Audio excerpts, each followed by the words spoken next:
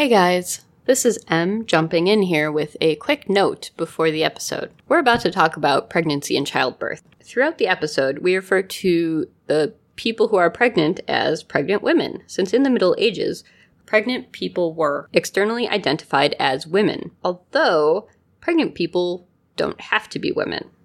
On the whole, we don't really have information on how the people discussed here identified.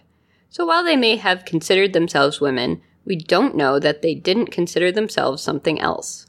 If there's one thing we've tried to push back on in this show, it's that the Middle Ages were not the good old days of gender essentialism, when men were real men, women were real women, and small furry creatures from Alpha Centauri were real small furry creatures from Alpha Centauri.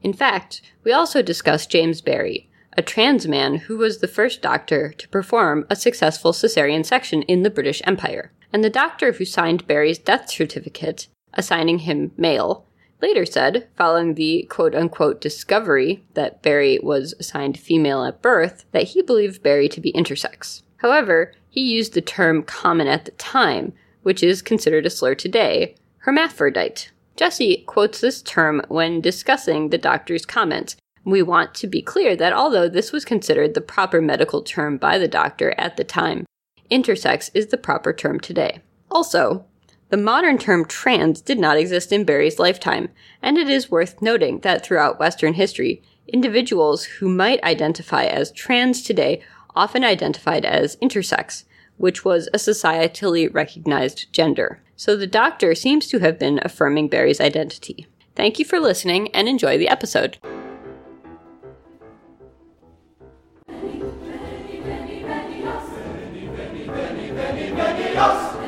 Hello, and welcome to Ask a Medievalist. I'm Em, the Ask portion of our program, and joining me today, as always, is Dr. Jesse Noose. Hello! So, this is an exciting episode for me. This is actually sort of my second episode back after having a baby, and we're going to talk about childbirth and child rearing. Yay! Yes! Yeah, I have to say... The medieval way. Yes. Yeah. I have to say that as someone who's had 2 C-sections, I'm very aware that, I don't know, I probably wouldn't have lived in the Middle Ages, or if I had, it would have been, I don't know, it would have been very difficult. I know that the first C-section that somebody really survived was in, 1820. The mother survived, yeah. I guess I should say. Right. They'd done them before, yeah. But... It's actually... Yeah, it's a little unclear, actually, when the first one was done where everyone survived. The one that we're talking about, we might as well mention it, right? By James Barry. Yeah. Who was a trans doctor. And that was, of course, not the term at the time, but lived his life as a man, very clearly not just to be a doctor, but very much lived his life as a man. So, yeah, and is the first person credited, the first Westerner or European. Yes. Credited with having performed a successful C-section where everyone died in the British Empire. Oh, where everyone lived, right? Yes, where everyone lived. Okay. Sorry. Yeah, where the mother lived and the child lived. Sorry, yes. Where the mother did not die and the child did not die. Yeah, so everyone lived. This is the British Empire.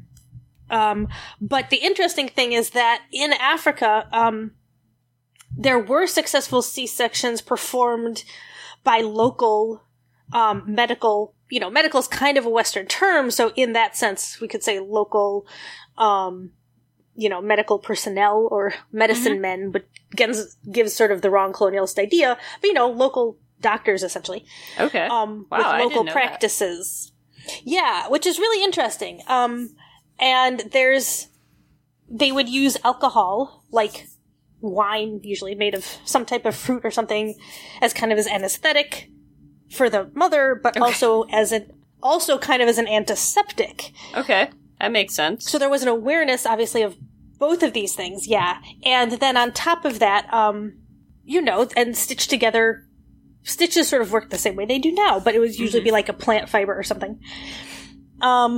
But yeah, and so and there are people who record seeing this done with local practices. And so, right, which is why we now sort of qualify. James Barry becomes the first sort of Westerner to do this in the British Empire that we know of, using what is sort of modern Western medical practice. Yeah. And so, basically, there's a sort of really interesting history of when was the first one done that was successful in the sense that everybody lived. Mm-hmm. For a long time, of course, successful meant the child lived. It was assumed, however, that the mother had already died. I mean, that's why you do one. Right. Yeah, and so obviously... which, as the mother in this case, is not ideal, I would say. I mean, yay, children living, but boo, dying. Well, obviously... But yeah, so the first sort of successful... everyone living, it's a little hard to pinpoint because records being what they are. So there are possibly even in the 1500s. Oh, wow. Yeah. And one of the interesting things is that probably some of the earliest successful ones in the West were not done in hospitals, basically. Mm-hmm. And we've talked about this before because we sort of mentioned the idea of antiseptic, right? Right, and washing your hands. And that the guy who sort of, came up with the idea. Oh, yes, the Hungarian gentleman. Yes, Semmelweis. Yeah. Ignaz Semmelweis. That he realized, because, there was the hospitals, right? And one was midwives, basically, nurses, midwives, and the other was the doctors. And at the doctor hospital, where doctors performed all the procedures, women were dying in childbirth at clearly much higher rates. And yes, so why was this? And he realized ultimately that it was because doctors also did autopsies on dead bodies, which midwives at that hospital, that was just a midwife hospital, did not. Because only doctors were allowed to do that. And remember, his friend nicked himself in one, died of sepsis, and when Semmelweis autopsied his friend, he realized that this is exactly what the women were dying of. And so he theorized that there were little particles, so that's why he made everyone wash your hands. Right? That there were particles that doctors would perform autopsies on dead bodies and then go deliver babies, and there were invisible particles that they were clearly carrying with them. And everyone thought he was crazy, and he was not crazy. Yeah. It turns out he was very correct. Yes. It's a good observation. Yeah. And thus, of course, begins... This is two things that we should talk about. So, one of them, of course, is childbirth itself. And the other is the extent to which men are involved in childbirth. Right. So, and this is the funny part, right? Because, of course, men can be excellent doctors. Yeah. So, Semmelweis himself is a great example. He was a fantastic doctor. He did exactly what we were supposed to do. Mm-hmm. You realize something is wrong, you apply the scientific method, you come up with a solution.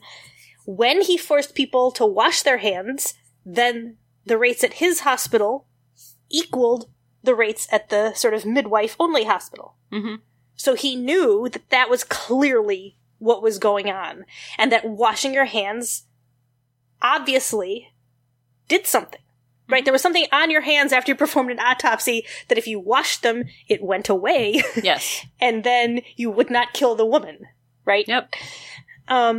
This is a scientific method. You propose, you notice a connection or a correlation, you propose a mechanism by which it's working, and then you propose a method to test it. Yes. And, he was right. And of course, now we know he was right, and not only do we know he was right, everyone out there should probably still be washing their hands, because I can't imagine that COVID has gone in, the couple months from now until we actually post this. Right. I mean, I have been so healthy since we all started washing our hands for 20 seconds. Yes, and wearing masks. I'm never going to stop. Yeah. Yeah. It's great. Yeah. As someone who has small children, prior to COVID, I was sick every other month, you know? Yeah. And I mean, I now teach college it's great. students, so same thing. Yeah. Yep. Yeah, 100%. I mean, when you go on a plane and the recycled air is just pumped back in and everyone knows it doesn't filter out diseases, of course you get sick when you come home from a trip and people are like, oh, your immune system is lower because, well, no, but you were on a plane a couple times around and one of those times you got something. You know, it's just inevitable. But now you have to wear a mask and everyone has to wear a mask. Yes. But yeah, so number one, right, this sense of childbirth itself is a process. Cesareans, some of the earliest successful ones probably start in the 1500s. And there are a number of interesting records. Like I said, not in hospitals necessarily, but there are records. There's some Jewish doctors who are credited with having performed very early, sort of late medieval / early modern cesareans. This goes back, of course, to the fact that being a doctor is one of the professions that Jews were allowed to sort of follow, and has, of course, since become stereotypical for that reason. And was stereotypical in the Middle Ages for that reason as well. But anyway, so there are these stories, some of which, you know, as you head towards the late Middle Ages and early modern period, could be true. And that's partly because you are talking about people who did not necessarily know about, you know, bacteria, obviously, and did not sort of know to make things sterile necessarily, but were by this time using tools and so on that would have been less likely to transfer disease. Did, you know, clean, the idea of sort of cleaning things. Yeah. You weren't sterilizing them necessarily, but, you know, and the idea that, of course, this is one of the other points about sort of Africa, that while, you know, Barry, of course, at this point, the idea of sort of cleanliness is becoming more known. Sterilization hasn't fully caught on yet, but will. There's also the interesting fact that, of course, you know, people did know in a lot of cultures that certain things were what they would say medicinal, right? And medicinal can cover a lot of things. It can cover, of course, drugs, hallucinogens, but can also very much cover things that are antiseptic, right? Yeah. And that is not necessarily, so it's not to say that people knew that that's what was going on, but they recognized that if you, like, had a certain, you know, salve or something, or if you used, like, some, you know, if you used alcohol, basically, as a kind of cleansing liquid instead of water, maybe in certain cases, that people were more likely to live. Sure. And of course, now we can explain it. But people were doing some of those things. So that's sort of the... Anyway, so cesarean has been around regularly successfully, since about the 1800s. Yeah. But before that, there were definitely a few hundred years when there probably were successful cesareans. And clearly... There's certainly a lot of stories that may not be true, but clearly there are some that were, because people definitely believed it could be done. Right? So even if not all the stories are true, it does seem that some of them were, because it was absolutely considered to be something that was possible. So your chances were better than the 0 that I was assuming, which is... Yes. Nice. Yes. Yeah. Yeah. So, of course, right, so this brings us into, yes, what is my favorite? All right, yay! So in childbirth, because of course it is dangerous, you gotta pray to a lot of people. And so we've actually talked, I think our Valentine's Day episode, I believe I'm correct in saying, we talked a little bit about stones, because I think we mentioned that... Oh, yes, like, gemstones. Amethyst. Yeah. Yeah. So, and I know I did a note about, like, lapidaries. So in the Middle Ages, you know, stones were thought to have all these properties, which is where we get birthstones today, of course. And you might carve them with special things that would then give them even more magical properties.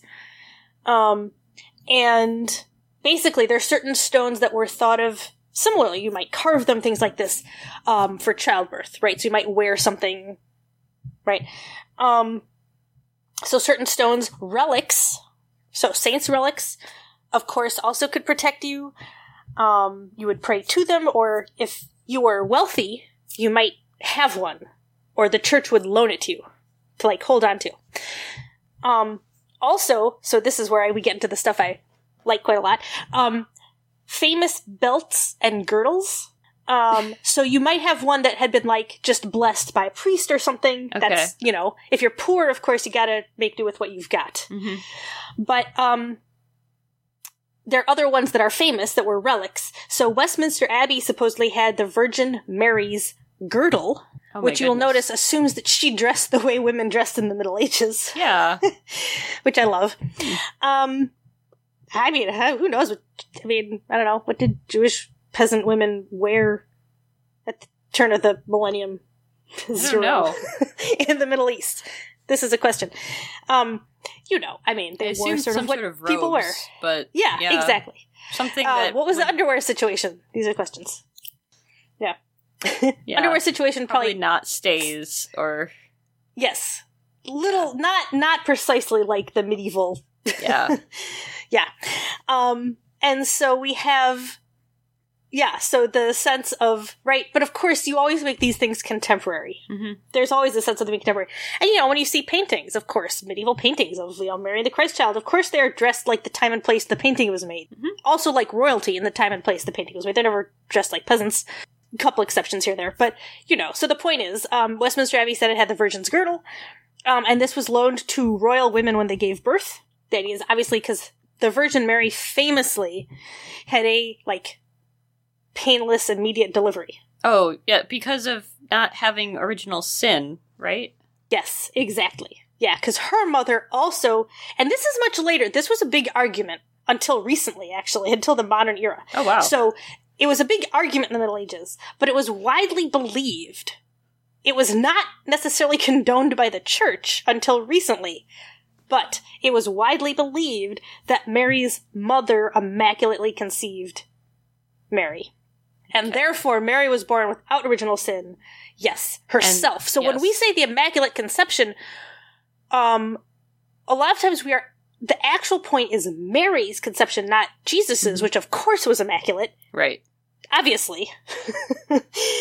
And because the question is Mary's. The punishment for original sin was pain during childbirth, right? Yes. Yeah. This is one of the big ones. Yes. So, pain during childbirth, and also, like, snakes will attack you, and women will hit them with hoes and shovels, or something like this. Okay. Yeah. Yeah. I always imagine, you know, because, like, obviously this is also sort of, but, you know, the garden hoe, imagine women, like, oh, yes, decapitating snakes in their garden with it. Yes. Anyway, but yes, so all of this is the punishment. But yeah, pain is part of the punishment.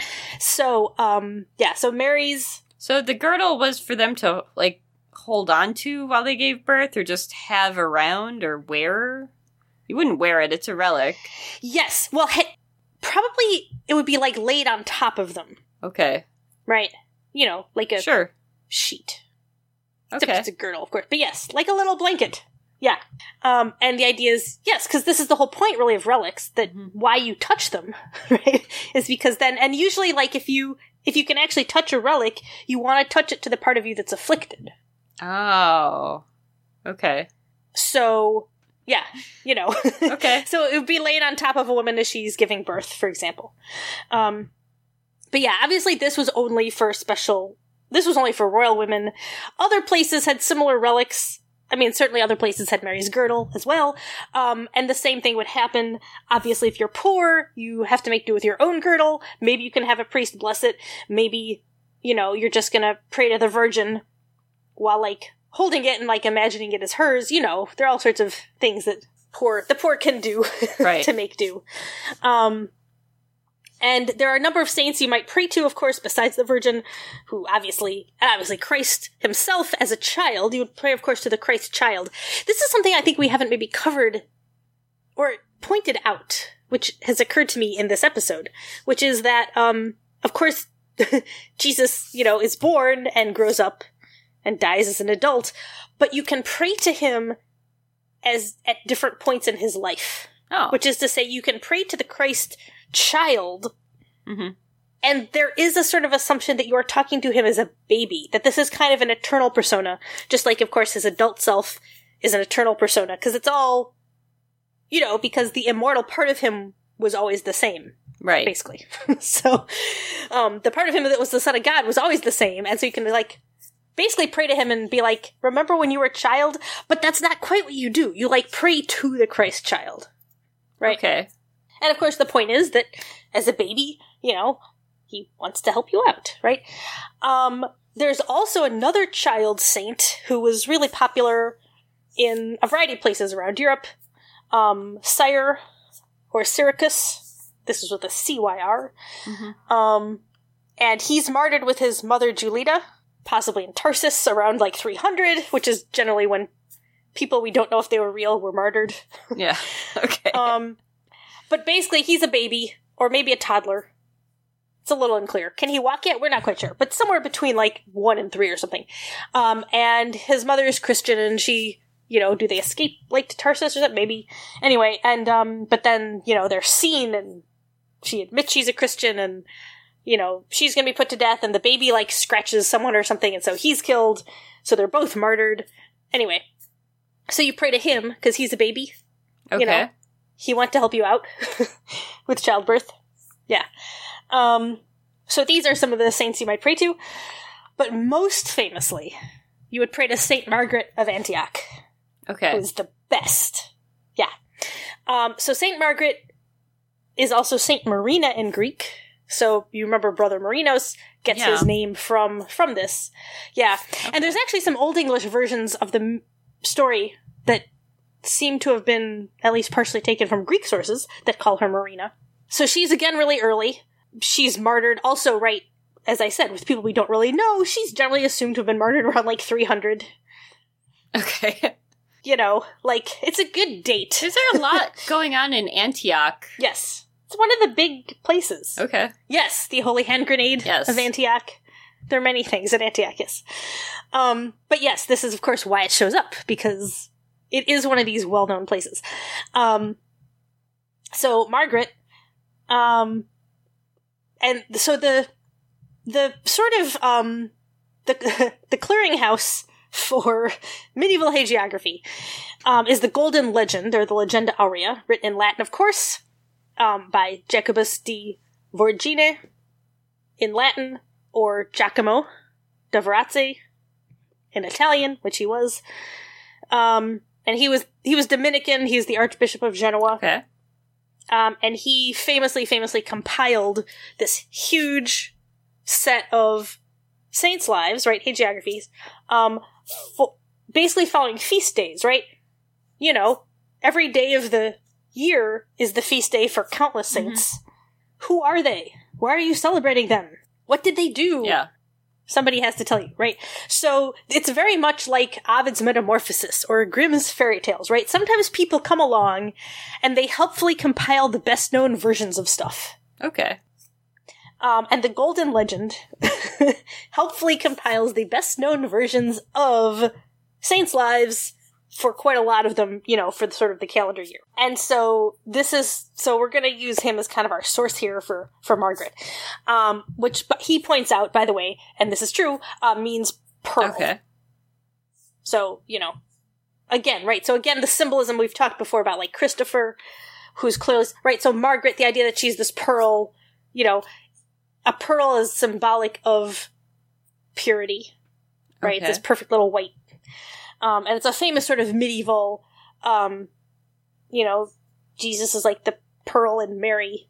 I mean, there are all these symbolisms. Okay. There's a lot of symbolism with pearls. So, you know, so the symbolism is important. All right. Anyway.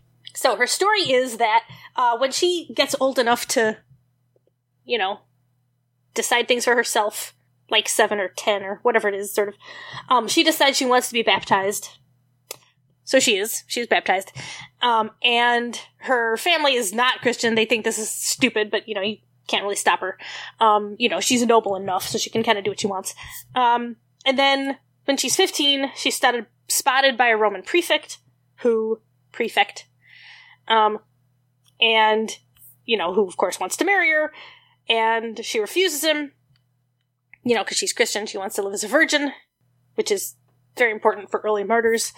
And so he has her brutally tortured, graphic detail, and she's put in jail when the torture doesn't work, and, like, light shines around her, and she prays to God, to be able to see her enemy. And a dragon appears, and she makes the sign of the cross, and the dragon vanishes. Or, much better known, Jacobus doesn't like this part, though, so this is a sort of quote from the sort of usual English translation. And he says, or, as we read elsewhere, the dragon opened its maw over her head, put out its tongue under her feet, and swallowed her in one gulp. But when it was trying to digest her, she shielded herself with the sign of the cross, and by the power of the cross the dragon burst open, and the virgin emerged unscathed. What is said here, however, about the beast swallowing the maiden and bursting asunder is considered apocryphal and not to be taken seriously. Okay. Yes, so we get a little authorial commentary there from our Dominican. Like, dragon, sure, but it swallowing her is just one step too far. Yes. Okay. Yes. The idea that the dragon would appear, we all know that that's symbolic of the devil, right? Okay. But presumably, Jacobus de Vorgine here thinks that this is probably more of like a vision, right? She has shown a vision of her enemy, she makes the sign of the cross, it disappears. The idea that an actual dragon appears, like a physical dragon, and swallows her, he does not go that far. Okay. But he is pretty much alone in his sense that this is apocryphal, which is to say that this is what everyone absolutely wants to be true, obviously. Right. Right? And there's actually more to this legend, so the dragon, bursts, she emerges unscathed, and then the devil tries again as a man, and just shows up, looking as a man. Okay. And she grabbed him by the head, pushed him to the ground, planted her right foot on his head, and said, "Lie still at last, proud demon, under the foot of a woman." And the demon cried out, "Blessed Margaret, I'm beaten. If I'd been beaten by a young man, I wouldn't mind, but by a tender girl. And I feel even worse because your father and mother were friends of mine." Oh. Yes. Oh, goodness. Yes. Her family is damned / not Christian. Yeah. Well, go girl. Yeah. I mean, it's still pretty good.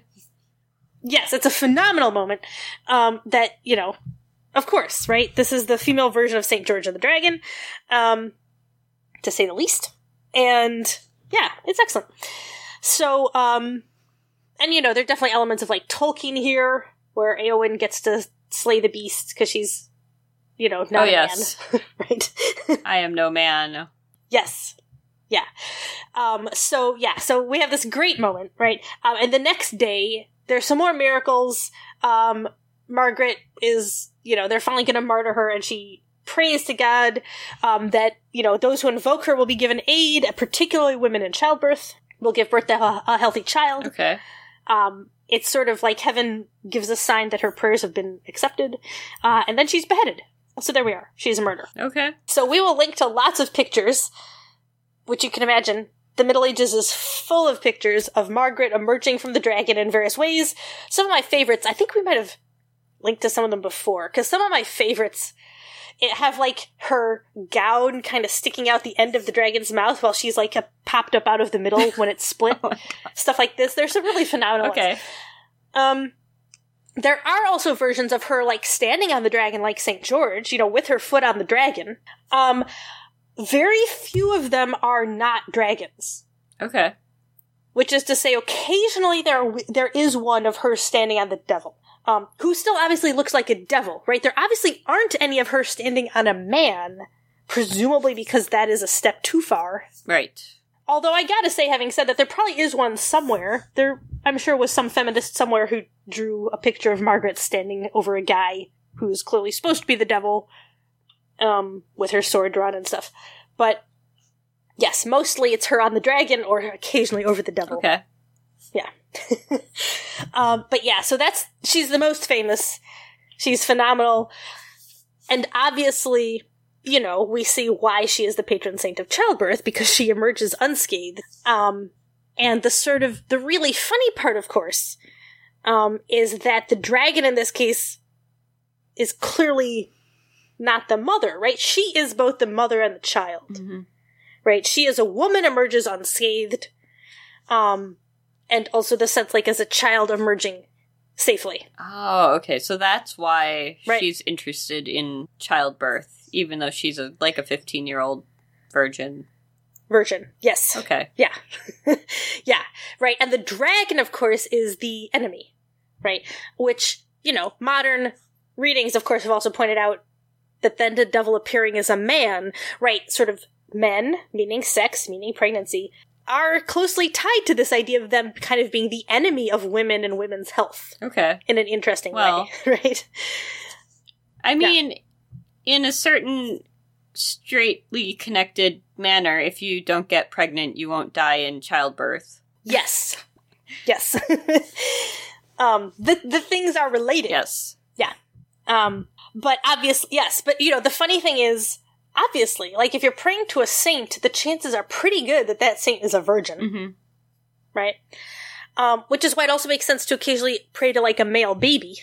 Because, that's the baby part. Sure, yeah. Which makes sense. But yeah, but Margaret's sort of fight. It's also worth pointing out that, although that the sort of imagery of women in childbirth as in battle is not uncommon in a lot of places. Mm-hmm. The Aztecs are probably the most famous for this imagery because they straight out had a group of, I guess, goddesses. I don't know. The Cihuateteo are the spirits of women who died in childbirth. Oh. And they are seen as warriors, right? So the same as, like, men who die in battle. It's like being basically a Valkyrie. Yes. Except not in Except Denmark that Valkyrie are in battle. Yeah. Right. Yes. Well, I also like the Valkyrie really are in battle, of course, yeah. But yeah, the Cihuateteo are, that's the point, right? They have died in childbirth, but they are envisioned as essentially women who died in battle. Yeah, which makes a lot of sense, obviously, right? The violence, the potential for death. A lot of blood. Yes. Yep. Okay. Exactly. So, yeah. So that's sort of the most, I would say that is probably the fullest extent to which that has been sort of thought out by a culture. The Cihuateteo. But it certainly is a common image in a lot of cultures, and Margaret, makes that kind of obvious for, Europeans, Christianity. That sort of idea. Yeah. And it's great. And it's very sort of, it is a kind of very important sort of feminist image in a lot of ways. And it brings up a lot of things that, of course, are still important. Which is, this isn't funny exactly, but a few years ago, at the big medieval conference at Kalamazoo, someone gave a talk on, like, images of childbirth and St. Margaret. This is not one of the better talks I've heard at Kalamazoo. I just want to state that in advance, because mostly you hear very good things.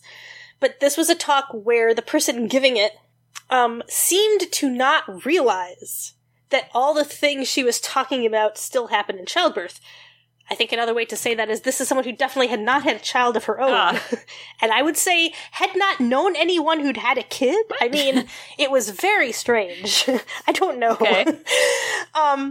But at the end, when there were time for questions, I really wondered. I was like, who's going to speak up first? And, you saw a number of hands go up, mostly, like, the women in the audience sort of all put their hands up. They're all their talks. I mean, it was a panel. And, and then at the end, you ask questions of everybody. But the first hands to go up across the board were, like, women in the audience. And, one of them was chosen to ask her question, and she said, my question is for this person who gave the talk on Margaret. And she basically said, you realize that childbirth hasn't changed. She's like, all of these things still happen. Like, women still die in childbirth. And the woman was shocked to find this out. Oh, no. Yeah. Yes. I mean, it really was an instance of, like, medievalists have this sort of, there's this stereotype of, like, the scholar who does not know what the modern world is like. But this was a step, like, way too far. Yeah. Anyway, so, yes, I mean, this is also, she is one of those saints who is still very relevant, I think is the point. Far more relevant than she should be, really. I mean, at this point. But yeah, and it also brings back, of course, something that we have talked about sort of before tangentially, and we'll probably talk about again tangentially, but also worth mentioning with James Barrie, who again, right, was trans, but the extent to which women were generally not allowed to be doctors. Right. So the Middle Ages is, of course, when we see the slow professionalization of this profession, right? And midwives, midwife, the assumption is that it's derived from sort of a word like with the wife. Mm-hmm. And obstetrics comes from the Latin verb sort of for, same as obstacle actually, but meaning to like stand before or against, block the way. And the ix on the end is the female ending for the noun. Okay. Right? So a man who does this or a woman who does this, obstetrics, is literally a woman who does this with an IX. Now we spell it with a C. Yeah. Right? But yeah, obstetrics, it's a woman who does this, right? So the woman who like either stands beside or maybe who stands in the way in the sense of like, catching the baby. Yeah, basically. Okay.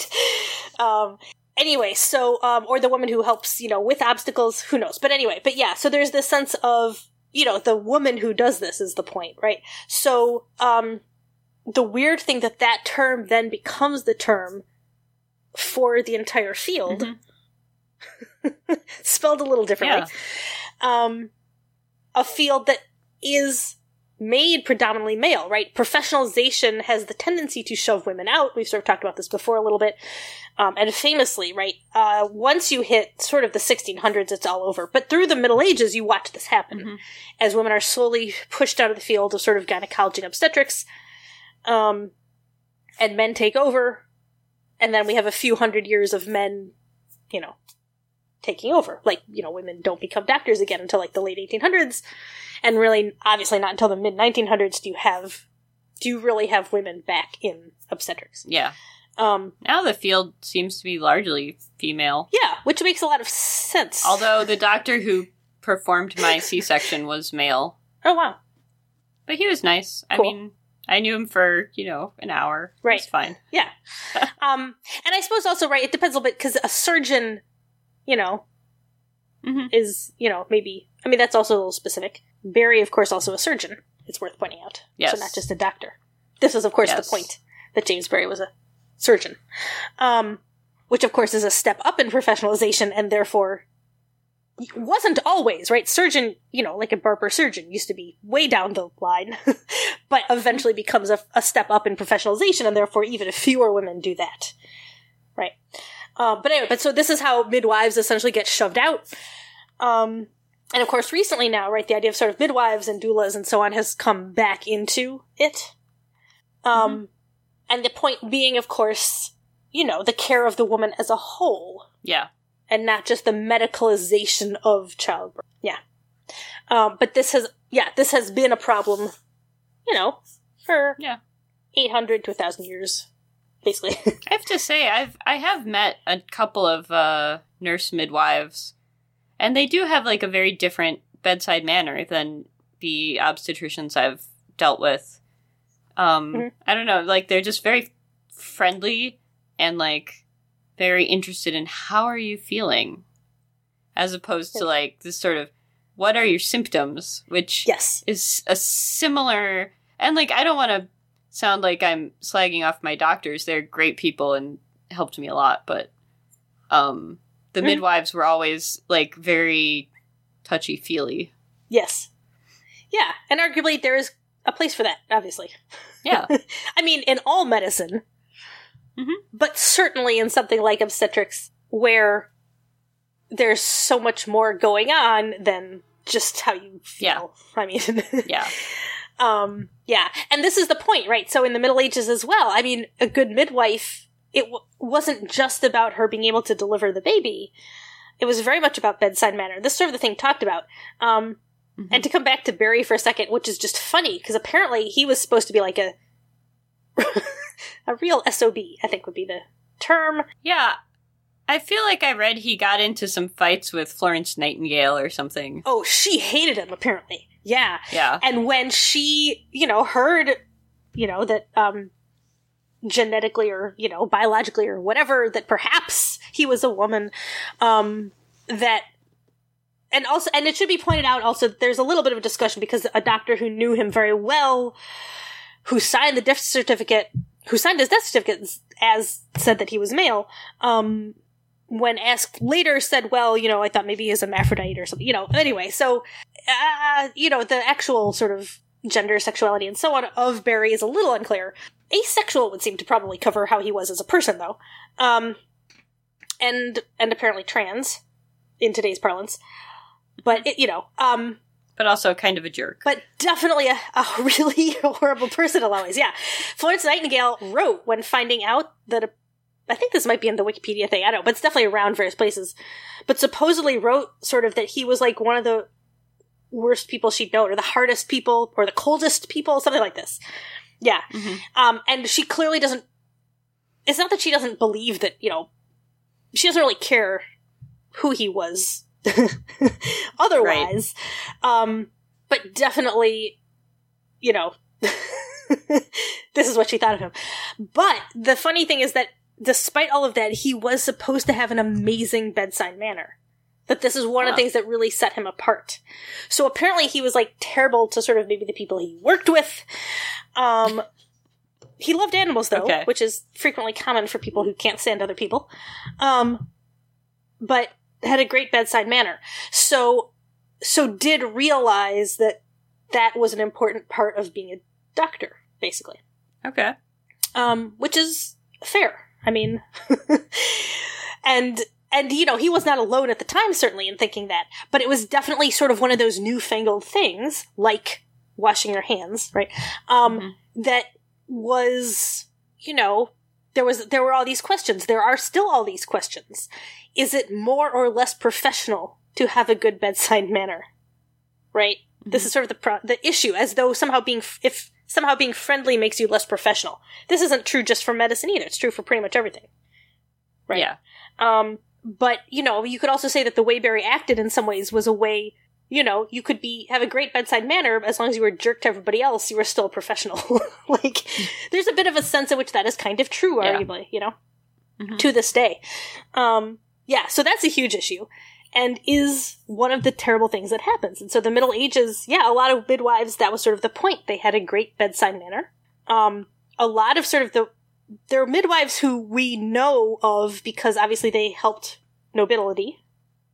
Some of them were very well thought of. And I think Henry VII ended up giving the midwife who helped all of his wives' kids, he gave her like an annual annuity, sort of, or whatever, annual income. I think at this point, after after Elizabeth had died, after his wife had died, but, so the midwife would not be on call anymore, clearly, but, that's what she had, the reputation she had for them, basically. And there were even some royal women who were known as excellent sort of, they didn't necessarily call themselves midwives, but they were known for being present at the births of, people in the household, and for their mm-hmm. bedside manner and so on. So that was very much a prized part of it, and something that obviously started to disappear with professionalization. Yeah. Yeah. The point, of course, for all of this is that the sort of reminder of how similar things were. Right? Mm-hmm. Because there is a tendency to think of them as very different, and particularly in this area, things are not nearly as different as they should be, I guess is the point. So when it comes to sort of childbirth, when it comes to the mortality of women and children in childbirth, we have not improved these things to the extent that we should have. Certainly not in the U.S. I mean, some first world countries are doing much better. But yeah. I think that there might be a bill in front of Congress right now. Hopefully by the time this airs, it will have passed. But who knows with the speed the government works. Yes. Designed to help study and come up with solutions to reduce the mortality rate of Black women during childbirth. Yes. Which tends to be quite a bit higher than non-Hispanic white women. Yeah. Even when, across socioeconomic levels. Yeah, absolutely. And so Yeah, this is sort of a reminder. Of course, the Middle Ages call is your the same. congressperson. Yes. If you... Yes. Make sure that passes. Yeah. Yes. But yeah, and so it's the same in the Middle Ages. Obviously, class has a lot to do with things in the Middle Ages as well. But in this instance, it just sometimes it doesn't. But yeah, so childbirth, and also child practices. So the idea of a midwife versus a doctor, which again, doesn't really happen till the end of the Middle Ages, but then very progressively, right, as men sort of take over, women get shoved out, the whole bedside manner changes, the sort of medicalization of, all of this. Yeah. The idea you're... Seems like... all that, yeah. The first thing you do as you're creating a profession is, like, you sort of defend the boundaries of it. Yes. Right? And you're like, this is going to be part of what we do, and so you kick you out because you have different background or different training or whatever. Yes. Yeah. And of course the idea, as men move into things, women get shoved out. Also, salaries go up. As the reverse happens, salaries go down. Mm-hmm. Which is why, so for example, the more men who get into nursing, women don't get shoved out of nursing, but the more men who get into nursing, the higher nurses' salaries go. Interestingly, yeah. So, whereas, of course, the more women get into higher education, women, the majority of K-12 teachers, but the more women get into professor jobs and academia and so on, the lower professor salaries get. Mm-hmm. Yep. And of course, the less likely tenure, all the rest of it. Is not that women are necessarily less likely to get tenure, although that too, but tenure going away, all these things sort of start to happen. Yeah. Right? As it becomes seen as something like women do. Now, all this being said, we're going to get... So there's another famous moment here. Next up, after birth, of course, eventually, we'll talk about this, is baptism. Mm-hmm. And when we reach a point in the Middle Ages where it is decided that, first of all, kids have to be baptized to get into heaven. Okay. Which, secondly... So that wasn't always the belief. No. So this is really important, because sort of the point is, we're going to start around, Augustine, who is very famous, can we say? 354 to 430, Augustine. He is famously baptized as an adult by Ambrose of Milan. Ambrose 340 to 397. The idea is that being baptized purifies you, right? Like, that's it. This is fresh start. So you might as well be baptized kind of as late in your life as possible, so you have much less time to mess it up. This is what confession is for, obviously, and penance and so on, but you might as well wipe away as much of your sin as possible with that baptism, right? Then you just have a lot less to do penance for. Just get it all out of your system. Yes. So, Augustine is baptized as an adult. But Ambrose himself said he didn't know, and this is the thing, so it was common for it to be adults, right, for this reason. Although Augustine has other reasons, of course, also for being an adult. But anyway, it was sort of common that you would be an adult. So this is the 300s, right, into the 400s. Ambrose says, though, that he doesn't know if unbaptized kids go to heaven, basically. He doesn't know if they're saved. Obviously, unbaptized adults aren't, but kids... there's that question. Like, have you really done anything that's gonna get you in trouble? But Ambrose was definitely suspicious. This is what happens when you don't have kids, probably. I'm gonna assume that he didn't. Yeah, we'll go with the fact he probably didn't. And yes, so here we go. And I want to acknowledge, of course, if he did, they would have been illegitimate, but obviously plenty of churchmen had illegitimate kids that they loved very much. Right. Alright, so Ambrose says he doesn't really know if you're saved. The hint definitely seems to be that you probably aren't. And Augustine said straight up that if you're not baptized, you're not saved. So he does start to recommend the earlier you baptize kids, the better. Now, this is a little bit of a switch, because Tertullian, around 200, actually thought that children should not be baptized because the sponsors of baptized children, these are the godparents, of course, as we call them today, you have to promise, in today's parlance, essentially, right, that the kids will, be good Catholics and be brought up in the church, and that they will believe in, the Father, the Son, and the Holy Ghost, and all these things. And Tertullian was like, you can't promise what a kid's gonna do, So you might be perjuring yourself. Which is brilliant and amazing and a great commentary on, like, let the kids decide for themselves. Yeah. Which is not how we tend to think of religion today. No. But obviously he is very quickly outruled, right? So that's 200, and by the time we hit the mid-300s, Ambrose is nope. And then Augustine, of course, also nope. Even more nope. That being said, generally speaking, there'd be baptisms, you know, I mean, the church is working on stuff. So first of all, it takes a while. You know, you have to get to like the 800-900s before you can sort of guarantee that in most of Europe, everyone kind of has a local parish, probably. You know, It takes a while to get to the point where everyone has easy access to a priest. So for a long time, even if Ambrose says whatever in the 400s, you know, for some hundreds of years, people are probably being baptized like sort of once a year. Someone will come through for like Easter or for Christmas or something, and all the kids in the parish will be baptized. You know, so some of them will have been like just born. Yeah. Do all the weddings, do all the baptisms. Exactly. Yeah, famously. This is actually... this is totally a side point, but Conan O'Brien, who's awesome, and also happens to be Catholic, but that is not related to this story, has an assistant who's awesome, Sonia Mosesian, who's Armenian, and her family famously fled, you know, the... Turkey, right? Yeah, the genocide, which the U.S. doesn't necessarily call a genocide, so as not to, like, piss people off, but it was definitely genocide. It was a genocide. Yeah, and she just announced on his podcast that she's pregnant, which he apparently was the first person to know other than her and her husband.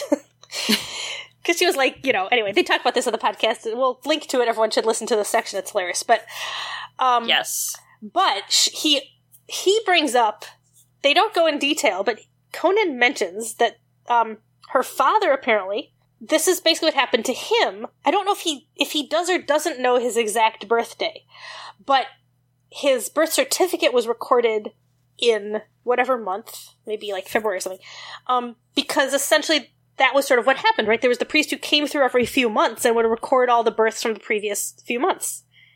Yeah.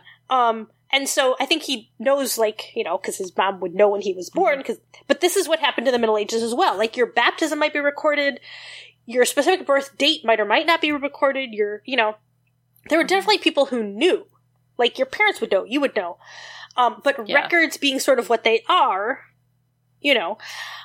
So there's this is sort of, we've mentioned that we don't really know Shakespeare's birth date, but we sort of guess that it's a few days before his baptism was recorded. Yes, because we know, so this is the point, right?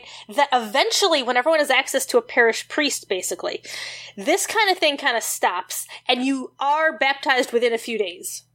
So by the time we get to Shakespeare, you know, 1564, you are baptized generally within, like, 3 days. So this is why, and it was usually about 3 days.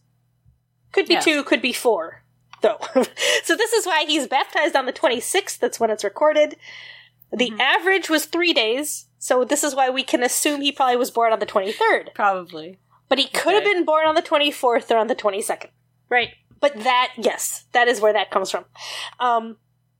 But that's the funny thing, right? It's hard to keep track of time with all the sleep deprivation anyway, so, yes. You know. Well, yeah. But we know, so this is the thing, right? For legal reasons, birthdays were important, right? You had to know when someone turned whatever age, because that's when they got to inherit, or that's when they got to do this or that or whatever. Also just things like apprenticeship or whatever, you know, you would go off when you were about X old, and you would, then you know, from however many birthdays. Yeah. Bringing us back to the Pirates of Penzance, right? He's apprenticed not until he's 21, but until his 21st birthday, and he was born on Leap Day. Right? So, yes. This is Gilbert and Sullivan making fun of this idea, right? So he has until he's like 84, right? So anyway, so this idea, right? So baptism, yeah, we have this slow move in the Middle Ages where you absolutely want it to be earlier and earlier because you want your kid to be saved. And the more that becomes pronounced as an idea, then of course, not luckily, but I mean, you know, this is how people are, right? The extent to which you have access to a local priest kind of probably tends to mesh with the extent to which you believe that your kid has to be baptized to be saved, right? And by the time we hit kind of the sort of high Middle Ages, where it's pretty inescapable. Limbo is basically created as the place where kids will go if they're not baptized. At this point, luckily, people do have access, right? So the point really is to scare people into getting their kids baptized, and it works. Okay. And everyone can, because now you do have access, right? But it's also to make sure that, like, parish priests aren't just doing baptisms once a year at Easter or whatever. Or, you know, wandering around and, like, collecting all the births every few months, as, like, may have been happening in Armenia recently. But that it's immediate, right? Now, the thing is, of course, the more you scare parents, the more scared parents get. So, you simultaneously get the creation of emergency baptism, which is still a thing. And that is that anyone can baptize a kid if necessary if there's a fear of death in childbirth. And that includes women who are midwives, which is where we are going with this. Yeah. And this is phenomenal, because obviously women are not supposed to be doing anything of most sacramental kinds at all. Right? Women are not priests. Specifically. But midwives can perform an emergency baptism. Wow. Okay. And the key here, of course, is burial, because just like anyone else, right, if you're not baptized, you don't get buried in the churchyard, right? So no family tomb or gravestone next to your parents or whatever. And this itself means that then there is also a huge trade in relics and shrines and saints who bring kids back to life. Sometimes permanently, yes. I mean, but sometimes just so that they can be baptized. And this also kind of brings us to I don't know, some people have this question. I think maybe it's a little less common now than it used to be, but there were, I'm specifically going to blame one scholar. All right. Philippe Arias, who is a very well-known, he's super, super famous medieval scholar. And he had this whole idea that, modern childhood, the modern concept just of childhood, like, is a time when kids get to frolic and play, and modern connections between adults and their children. He had this whole idea that somehow that didn't exist in the Middle Ages, which is complete BS. I mean, it's just obviously astonishing BS. Right. And everyone has said so since, but it became so influential that a lot of people will say things like, oh, parents didn't get attached to their kids till they were like 10 and they knew they'd survive. No! That's complete BS. Obviously, there have always been terrible parents, but that's that's like a different issue, right? That's a totally different issue. No, that's complete BS. And that's why there are things like emergency baptism. And, you know, why that's women funny. I've seen people even make reference to that, like, in the last month, reading an article about what? Childbirth. Yeah. That, because, okay. So some women, when they give birth, they describe feeling this, like, amazing moment of love and connection with their baby, and some women feel like it's a more gradual process. And, like, obviously this is kind of like, well, some people, it's kind of a traumatic giving birth, and it takes a while to, you know, feel better about that. But one article that I read was like, oh, this might be a leftover from when humans didn't know if their babies would live right away, so they wouldn't get attached right away. No! So this idea is really prevalent. No. I mean, literally, it's the opposite. Like, our species is created for immediate attachment so that the kid survives. Like, that's how your children survive, is because parents become attached to their children. We would have died off as it takes us, like, you know, what, at best, 12 to 14 years to be able even moderately live on our own. And that's like, you know, it's never been true that a kid could live on their own really earlier than like 14 or 15. I mean, that never. Would be terrifying. No. Like, even back when people frequently died at 20. Like, kids might get married earlier, but you didn't actually go live together till you were like 14 or 15. And even that usually only happened for, like, people who were royal or noble, and you'd have a household taking care of you, you know? Yeah, you'd be under supervision of the king or whoever. Right. Like, you weren't... Yeah. So it's like, I mean, you can't have a species that takes that long to grow up. Are you like, you can't not be attached because your species will die out. Mm-hmm. Like, that is basic evolutionary biology. Yeah. So 100% no. But you're right. It is this stupid thing that people still believe. And that's the thing, right? Because this is the really sort of sad thing that archaeologists do, right? Is prove this stuff wrong by, like, digging up all these graves of kids. And you see all the beautiful stuff they're buried with. And, you know, sometimes they clearly didn't live at all. And that'll be on the gravestone. Like, they will have a stone. It'll be like, born and died on this day, you know? Or, Nicholas Orm's Medieval Children, which we'll talk a lot more about next time. He has this thing about, you know, where he said, on the one hand, birthdays might not be recorded as much in records, but people definitely knew. And so there's this guy who had to bury one of his kids, and he, like, knew exactly how many, like, years, months, and days old he was. Mm-hmm. And it's all on the gravestone. You know, so, yeah, I mean, it's, I think there are two things. Like, it's a sense of, like, somehow as though modern people are superior, right? But there's also, I think, this weird sense of you want to be able to ascribe, you know, parenting is hard. Stuff is hard. Mm-hmm. Things don't always, like, work out the way you want them to. And I think there's also a sense of wanting somehow to ascribe all of the hard stuff to, like, evolution, right? Sure. So, like, which, of course, some of it is, sure, but things like postpartum depression or, you know, things like that, right? It'd just be like, well, yes, and, you know, it has always been hard and it's difficult and blah, blah, blah, but, you know, in modern times, we've learned to love our children. But no, that's that's not how it works. Like, our species would literally have died out if that was how it worked. That is definitely not how it works. And this is why, like, women were allowed to baptize infants. Like, midwives were allowed to emergency baptize. Because your kid had to be saved. Right? And if that didn't work out, then absolutely you went to a shrine. You you did whatever. I mean, there's a thriving trade in this in the Middle Ages, unfortunately. Right? But then there are also a lot of wonderful miracles where the kid is saved. You know, and in retrospect, of course, you look at these miracles, you're like, well, this kid had the wind knocked out of him and was unconscious for 3 hours, but clearly didn't die and come back to life.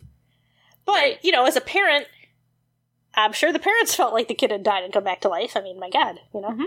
So, so there's a very thriving trade in keeping your kids alive and making sure they're baptized. Yes. And all of the same things that we do today. I will say that, like, the idea of using scare tactics on parents is also something that continues to this day. Oh God, yes. Because you cannot go shopping without being like, well, do I love my child enough to buy the $20 car seat? Yep. Or do I love them enough to buy the $300 car seat? Yes. Right? Yes. And, like, you know, kind of, you're like, well, there's a safety standard that everybody has to meet, so they're both probably fine. Yep. But then you're like, $300 car seat? Yep. Like... Yep. No, absolutely. Every single thing that you buy for an infant is designed like that. Yes. And that's the thing. That has always been true. That has always been true. I mean, probably This long makes me before feel written better. records. Yeah. Of course, right? But next time, we're definitely going to talk a lot more about things like toys and games. Ah, yes. And, yeah. But we could finish off with some things like, obviously, right, this was sort of the point. So, it's starting with the midwife, just as today it starts with, like, what hospital, what doctor you did go to, right? The rich always can afford better than people who are not rich, right? So, yes. The poor, of course, can afford whatever they can. The interesting thing, of course, is that while the rich can afford the best midwives and can, of course, afford the best, you know, whatever comes with the midwife, nursing, we'll talk probably a little more about that in a sec, but, and obviously clothes and, yes, all the things that are surrounded to keep a kid safe and, you know, in the Middle Ages as well, right? There's definitely sort of evidence that the poor will pay for what they can, right?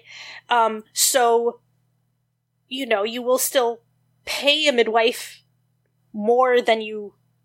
Like, it's probably going to be a much greater percentage of a poor person's income than a rich person. A rich person will pay more, but it'll be a much smaller percentage of their income, right? Yeah, and that's, you know, because you pay whatever you can. I mean, yeah. And that is the point, yeah. And so whether it's toys, whether it's the midwife, whether it's the nurse, yeah, absolutely. And so I figure we'll sort of maybe end a little bit here, but scare tactics, I thought you might also mention, in addition to cost, are things like, do you give your kid formula or do you nurse them? Right? Oh dear. Yes. Yes. Now, in the Middle Ages, of course, there was also another option, which is less common today, sort of. Somewhat less common today, at least, in many places. But that was you had somebody else nurse your kid for you. Ah, yes, the wet nurse. Yes, which was a profession. Absolutely. So women who were in wet nurses. Today, it is possible to donate breast milk or to receive donated breast milk. Mm-hmm. Although I'm told that for people who don't have babies that are ill, it can be very expensive for... I bet. Like yeah. I don't know, $8 an ounce or something. Yeah. And this is the thing, like, wet nurses in the Middle Ages could be expensive if it was, like, just for you. Or, you know, you might live in a village where there was a woman who was one. And particularly if she was, like, between rich clients or something, she would definitely, like, take in kids to make sure she kept her milk up and stuff, right? So that might be slightly less expensive. Okay. But these were sort of the options. And of course, there's still things like formula. I mean, it wasn't anything close to what it is today, but obviously, right. Yeah, so it's, all of these options have also always existed. And that is the thing that they did in the Middle Ages. And again, you afforded what you could that you thought was best. Mm-hmm. And the same arguments happened. Like, should a woman nurse her kid herself? What happens if the wet nurse does blah, blah, blah? What if the wet nurse has been drinking and you don't know it, and the kid ends up, you know, all these same questions, right, that are around today. Yeah. Have always been around. Yes, there's always sort of scaremongering and all the rest of it. Yeah. So, that's sort of that. Something else that, of course, this gets talked about a lot more in the Middle Ages. So, wet nursing on the one hand, nursing and wet nursing on the one hand, weaning on the other hand, right? This was a big moment. A landmark moment for a kid, in a way that today, I don't know that it's quite the same. I'm not sure. No, I mean, for women I've talked to who do really extended breastfeeding until the child is like 2 or 3, find it to be a really big deal. Mm-hmm. I think people who wean earlier, like by the time the kid is 1, it's less of a big deal because you are having less arguments with the 1-year-old. Right. Yes. But yeah, exactly. Yep. Yeah. Yeah. So weaning, this is a big thing. Obviously, you know, even Shakespeare, I mean, there are tons of metaphors about it and stuff where he discusses it. Famously, like in Romeo and Juliet, the nurse mentions it. But that's definitely right. That's its whole own sort of rite of passage. Which again brings us, of course, to the idea of sort of age and rite of passage. All of those things are just as important in the Middle Ages as they are now. And instead of there being less of them, I mean, in some ways there are maybe more of them, because there are things like weaning that we kind of don't... Maybe they're just different. I guess there aren't less or more, but they're different ones, right? So today, you know, but first words, first time you walked, these would be important as well. But like weaning would be a big one. Maybe it isn't today. There's probably something else that is big today. I don't know. People still like to have whatever first thing that, you know, the first time they ate solid foods, right? Or which would be the similar. First time they smiled, or the first time they crawled. Mm-hmm. I feel like there's like an infinite number of firsts that you can come up with. Yes. Yeah. And it's worth pointing out again, I think we think of that as new, and it really isn't new at all. You know, this has sort of always been the case. The things that are new are things they literally couldn't do in the Middle Ages, like gender reveal parties. Yeah. You know, oh my God. Like, Oh, God help us. Yeah. They did not have ultrasounds in the Middle Ages. But No. pretty much anything else. I was listening to my mom talk to a couple of other women in their 70s, and they didn't even have gender ultrasounds in, like, the 70s. Yeah. /80s. Right. So, yeah. It's very new. Yeah. But, of course. Yeah. I mean... No, I mean, like, so... And don't burn down forests and stuff, or start fires in California. Yeah. Yeah, please. So... It's cool. It's cool if you want to, like, put some M&Ms in a cake or something, right. I guess, if you care that much. Right. It's, like, it involves people. It's a nice ritual, but fire should not be involved. It is, of course, reinstilling heteronormative sensibilities, but... I feel like, I mean, like, a lot of pregnancy can be pretty lonely, especially... Right, it's a chance for a party. I just feel like fire and babies should not come up in the same sentence. It feels weird. Right. Yes. Yes, leave the But also, like, when you think about babies, they're very blank for a long time. And so, like, when you spend a lot of time looking at the baby, whenever they do something new, it's very exciting. And I assume that this is true regardless of what era you're living in, that you're like, Oh, absolutely. Something different happened today. So. Yeah. And the funny thing is also, I would say it's something they did no matter how many children they had, right? Because you could also have, like, it was much more common to have had, like, 10 kids. Or 12 kids, or 14 kids, Marjorie Kemp. And yet, she still loves babies. She super loves babies. So many children. Yes. Oh. Yeah. Can you imagine I mean, we make jokes today about, like, the third kid. Nobody cares when you start talking, right? Like, maybe nobody notices. But, clearly, that's a joke, of course, but also clearly kind of, same now as then. I mean, obviously parents do still care, right? And then they tended to have a lot more kids to care about.